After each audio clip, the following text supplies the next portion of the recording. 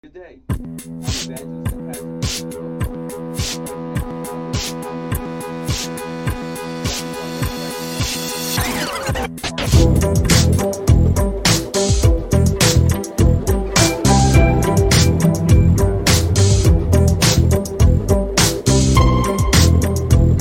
Today we're studying Healing Lessons, Part 3. Specifically, we'll be studying the healing of the blind man of Bethsaida. The blind man of Bethsaida. Let us pray. Father, your word conceived in my human spirit and formed by my tongue and spoken out of my mouth is creative ability that is working for me now in the name of Jesus. Praise God. In order to set the stage for what we'll be looking at over in Mark chapter 8, I want you to begin with me in Matthew chapter 11. Matthew chapter 11, there's something you need to see here that will give us some insight into what we read in Mark chapter 8. Go with me to the book of Matthew chapter 11, and let's begin reading at verse 20, and we'll read from verses 20 through 23. Matthew chapter 11 and verses 20 through 23. And it reads as follows. Then began he, Jesus, to upbraid the cities wherein most of his mighty works were done, because they repented not. Woe unto you, Chorazin!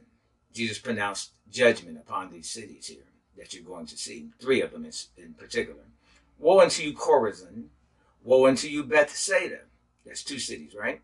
For if the mighty works which were done in you had been done in Tyre and Sidon, they would have repented long ago in sackcloth and ashes. But I say unto you, it shall be more tolerable for Tyre and Sidon at the day of judgment than for you. And thou, Capernaum, which are exalted into heaven, shall be brought down to hell. For if the mighty works which were done in you had been done in Sodom, as in Sodom and Gomorrah, it would have remained until this day. But I say unto you that it shall be more tolerable for the land of Sodom in the day of judgment than for you. Now, notice, Jesus pronounced judgment on these three cities: Chorazin, Bethsaida, and Capernaum. Why did Jesus pronounce judgment upon these three cities? Well, these cities were full of unbelief. They were full of unbelief. They lacked receptivity to the gospel. They lacked repentance, and they were very resistant to the gospel. Jesus preached the gospel in these cities, and they were very resistant, lacked receptivity, rebellious, full of unbelief. And Jesus said, woe unto these three cities: Chorazin, Bethsaida, and Capernaum. Chorazin, Bethsaida, and Capernaum. Now that's going to be important when we begin reading over here in Mark chapter 8. Now go with me to Mark chapter 8. Mark chapter 8. And we're studying the healing of this blind man of Bethsaida. Mark chapter 8. And we're going to read these verses, and then we'll come back and look at them individually. Mark chapter 8, and let's begin reading at verse 22. And we'll read up into verse 26. Mark chapter 8, verse 22. And he, Jesus, come to Bethsaida. Whoa, stop there. Notice, Bethsaida, that's one of the cities that Jesus pronounced judgment upon a little earlier when we read it from the book of Matthew, chapter 11. He pronounced judgment on Chorazin, Bethsaida, and Capernaum. Bethsaida is one of those three cities, right? All right, now, look at what happens here. And he, Jesus, come to Bethsaida, and they bring a blind man unto him. They could be friends or some folks that would want to intercede in behalf of this blind man. They bring a blind man unto him and besought him to touch this blind man. And he took the blind man by the hand and led him out of the town of Bethsaida. And when he had spit on his eyes, he put his hands upon him and asked him if he saw anything. And he looked up and said, I see men as trees walking. After that, he put his hands again upon his eyes and made him look up, and he was restored and saw every man clearly. And he sent him away to his house, saying, neither go into the town, nor tell it to any in the town. So now, go back to verse 22, and let's look at each of these verses individually. He come to Bethsaida. This is one of those towns that he pronounced judgment upon and said, woe unto. Bethsaida, Chorazin, and Capernaum. And he come to Bethsaida, and they bring a blind man unto him and besought him to touch him. So Jesus touches the man in that town, but he doesn't administer healing to this man in that town. Why not? There's a reason for it. This town was full of unbelief. This town was resistant to the gospel. This town was lacking in receptivity to the gospel. In fact, let me show you something. Go to Mark chapter 7. Just back up one chapter. And let's look at verse 31. Mark chapter 7 and verse 31. The previous chapter, Mark chapter 7, and look at verse 31. And again, departing from the coast of Tyre and Sidon, he, Jesus, came into the Sea of Galilee through the midst of the coast of Decapolis. And they bring unto him one that was deaf. Now here's a deaf man, and had an impediment in his speech. And they, this is a different group of they, but nevertheless, these are people that are interceding or standing in the gap for their friend or someone that they knew that needed healing. And they beseech him to put his hand upon him. Again, people are wanting Jesus to lay his hands upon them. Why? Because hands become a point of contact for the transmission of God's power. Hands become a point of contact for impartation and the transmission of the healing power of God. Praise God. And verse 33, and he took him aside from the multitude. Now, wait a minute. Stop. Let's take a look at that. He took him aside from the multitude. So often you'll see Jesus separating people from unbelief, separating them from any lack of resistance or unbelief or rebellion or any sense of rejection of the gospel. He'll separate them or the person that needs to be healed from that group or from that person so that he can minister to them and have an atmosphere of faith so that it would not be hindered by unbelief. Praise God. So Jesus would often separate one. So in Mark chapter 8, he separated the man from the town. Here in Mark chapter 7, Jesus separates this man from the multitude. Are you seeing a pattern here? All right, let's look at it. He took him aside from the multitude, Mark 7:33, and put his fingers into his ears, and he spit and touched his tongue. And looking up to heaven, he sighed and said unto him, Ephphatha, that is, be opened. And straightway his ears were opened, and the string of his tongue was loosed, and he spake plain. And he charged them that they should tell no man, but the more he charged them, the much more, a great deal, they published it. Now, go to Mark chapter 6. Let's look at another instance where we see a resistance to the gospel. Mark chapter 6, and then you'll see a pattern here that gives us insight into Mark chapter 8, which is where we're studying. Mark chapter 6, and let's look at verses 1 through 6. Mark chapter 6, verses 1 through 6. And he came out from thence, Jesus that is, and came into his own country, and his disciples followed him. And when the Sabbath day was come, he began to teach in the synagogue, and many hearing him were astonished, saying, From whence hath this man these things? And what wisdom is this which is given unto him, that even such mighty works are wrought by his hands? Now, they're not even receptive of the man of God because he's from their town. They know him. They're familiar with him. And they're lacking receptivity here. Is not this the carpenter, verse 3, the son of Mary, and the brother of Joseph, James and Joseph, and of Judah and Simon? And are not his sisters here with us? And they were offended at him. Offense will always hinder the flow of God's power. Remember that. Offense will always hinder the anointing. Satan will always use at least 6 different weapons to hinder you from receiving from God. Affliction, persecution, cares of this world, lust of other things, deceitfulness of riches, and offense. And you'll find this outlined in the parable of the sower, Mark chapter 4. He will always use at least 6 weapons to hinder the flow of God's power from operating in your life. Offense is one of those things that he'll use. Offense. Offense will hinder the flow of the anointing of God in one's life. All right? They were offended at him, but Jesus said unto them in verse 4, A prophet is not without honor, but in his own country and amongst his own kin and in his own house. And he could there. Wait a minute. Did that say could? It did, didn't it? He could there. Not he would there. He could there.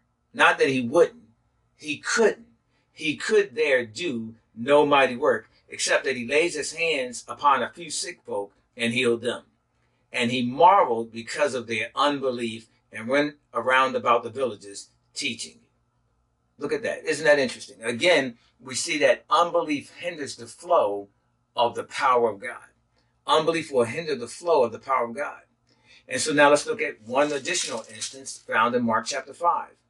And in this particular instance, we have Jesus visiting Jairus' house. Jairus was a ruler of the synagogue, and Jesus is going to go to Jairus' house to minister to his daughter.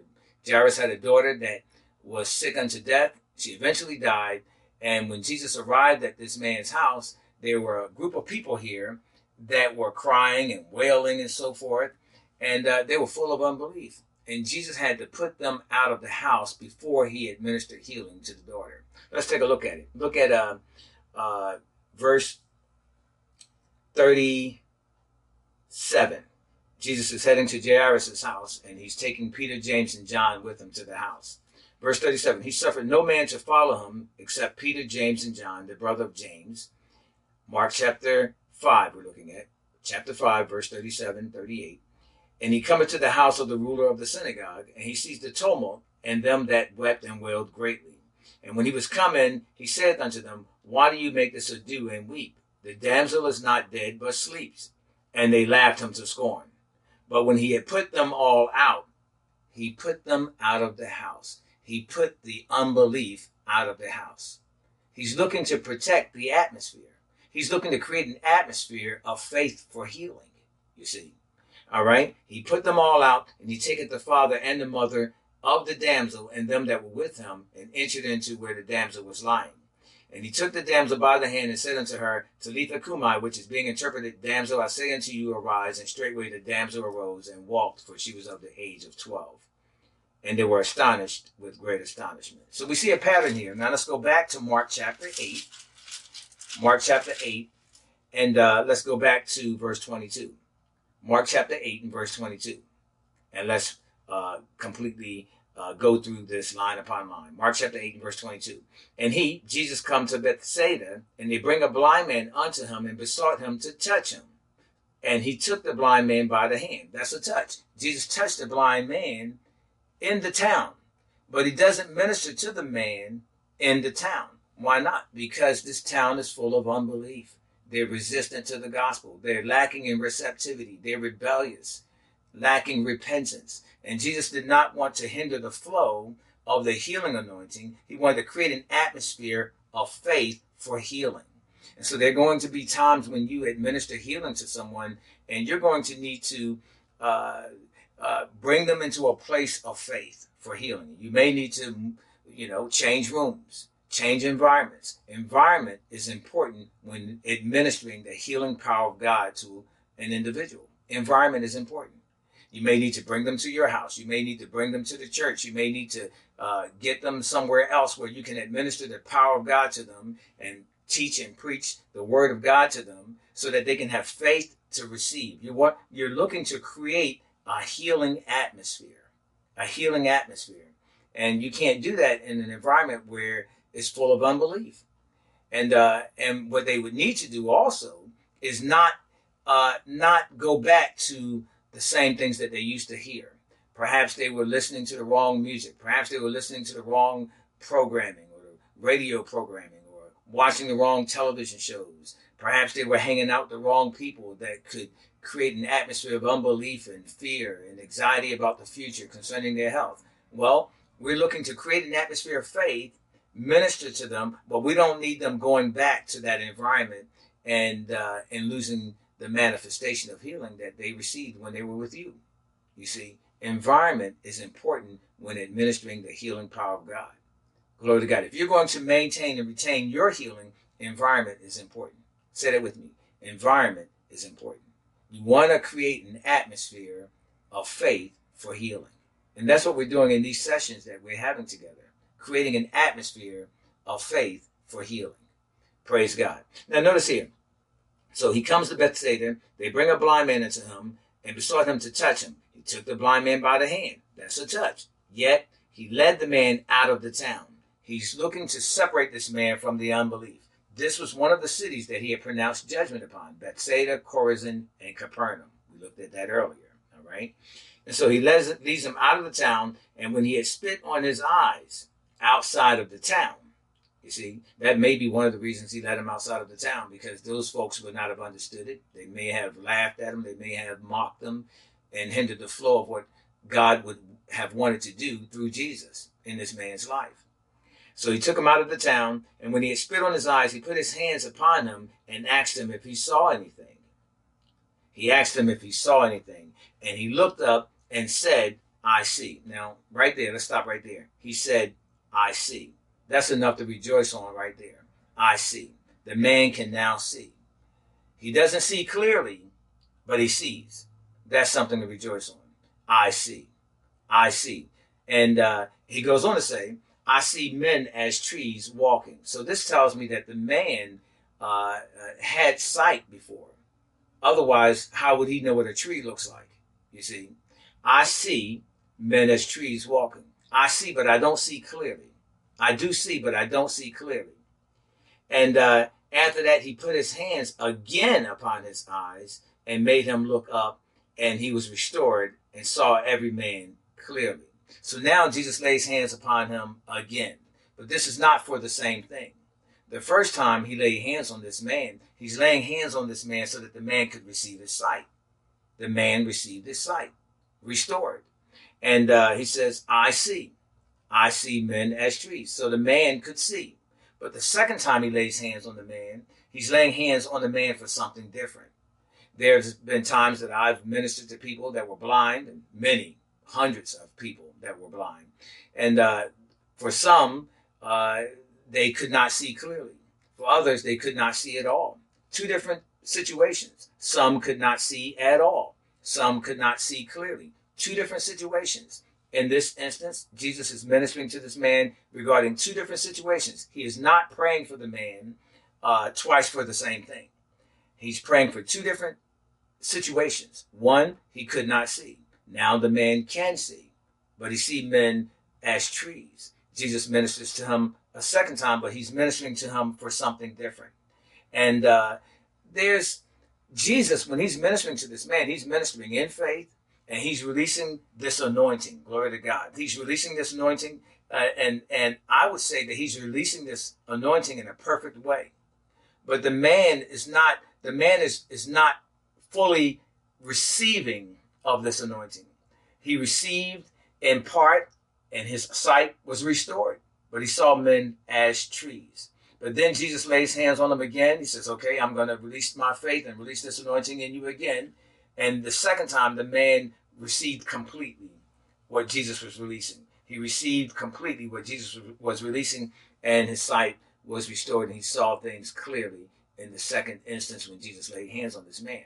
Now, why did the man lack full receptivity on the first impartation, on the first laying on of hands? Why did the man receive partially? Because the man had been in a town that was immersed with unbelief. Unbelief. They lacked receptivity. They were full of unbelief. They were resistant. They were rejecting Jesus and the gospel. And so this was partly the reason why this man was lacking in receptivity when Jesus ministered to him the first time. All right, so now he ministers to this man, and he says, I see every man clearly. And he sent him away to his house, saying, neither go into the town. Now, wait a minute. He sent him to his house and says, neither go into the town, nor tell it to any in the town. This tells me that the man's house was not in the town. The man's house was not in this town, because Jesus says, go to your house and don't go to the town.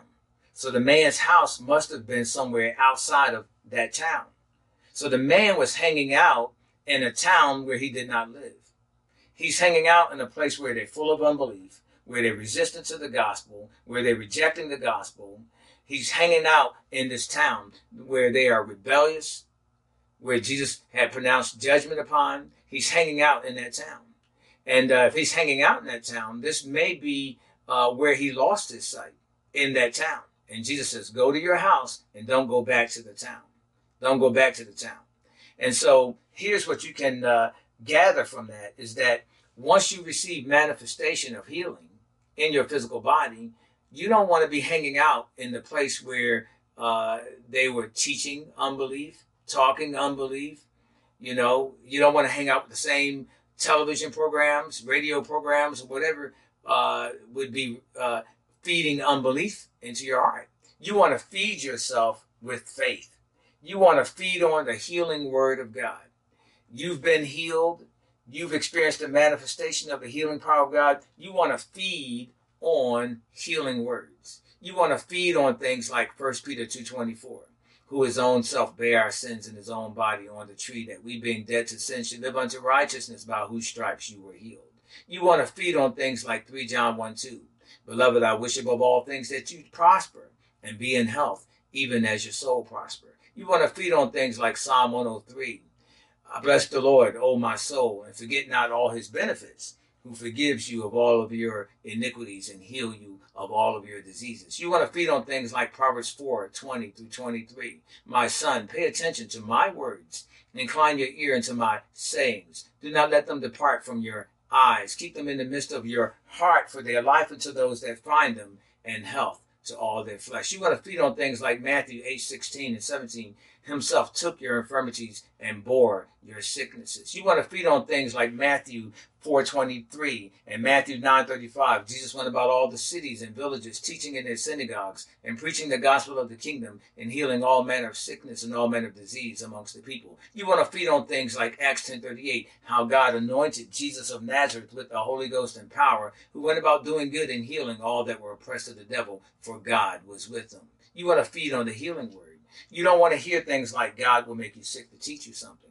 No, God is not the author of sickness and disease. God is the author of healing, glory to God. He wants you healed. He wants you well. He wants you prosperous. He wants you to experience his best. He wants you to experience the blessing. Praise God. God wants you well. It is his desire that you walk in healing and health. Healing and health. Say it with me. It is God's desire that I walk in healing and health. Healing and health. He not only wants you healed, he wants you walking in divine health. Praise God. Now here's what you need to understand, and we need to make sure that we are clear where this is concerned. If you're born again, you are a child of God. If you're born again.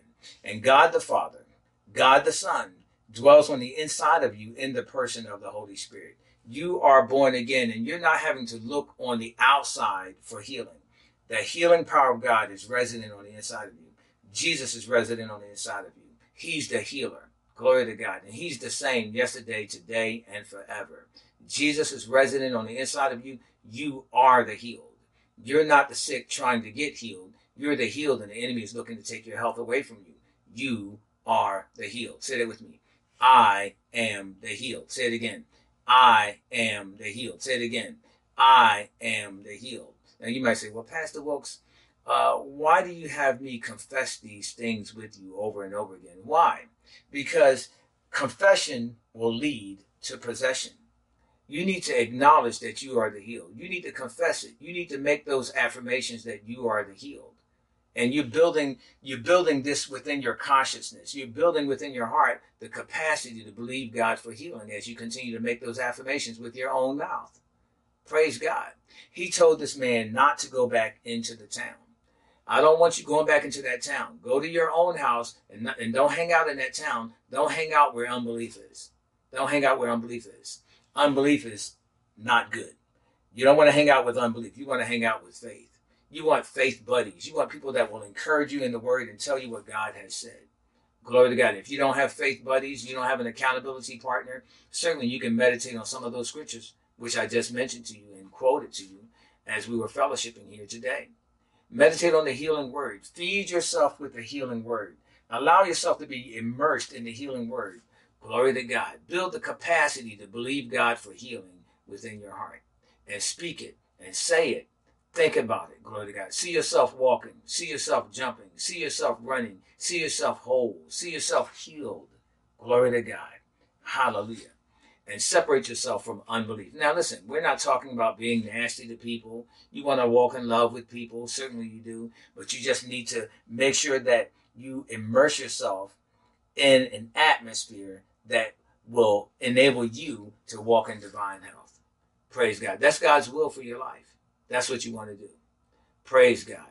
I believe you've been empowered, glory to God. and you're going to walk in divine health. Say it with me. I am going to walk in divine health. I am healed, and I'm going to walk in divine health. Glory to God. Here's what you need to know now. Within the Gospels, Jesus is ministering to people that are not born again.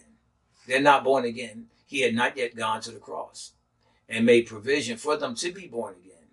And when Jesus went to the cross, he made provision for sin to be dealt with. Glory to God. Healing was made available for you and I. Provision was made available for you and I at the cross. Jesus sent back his spirit, glory to God, which now dwells within you and I. You and I are saved.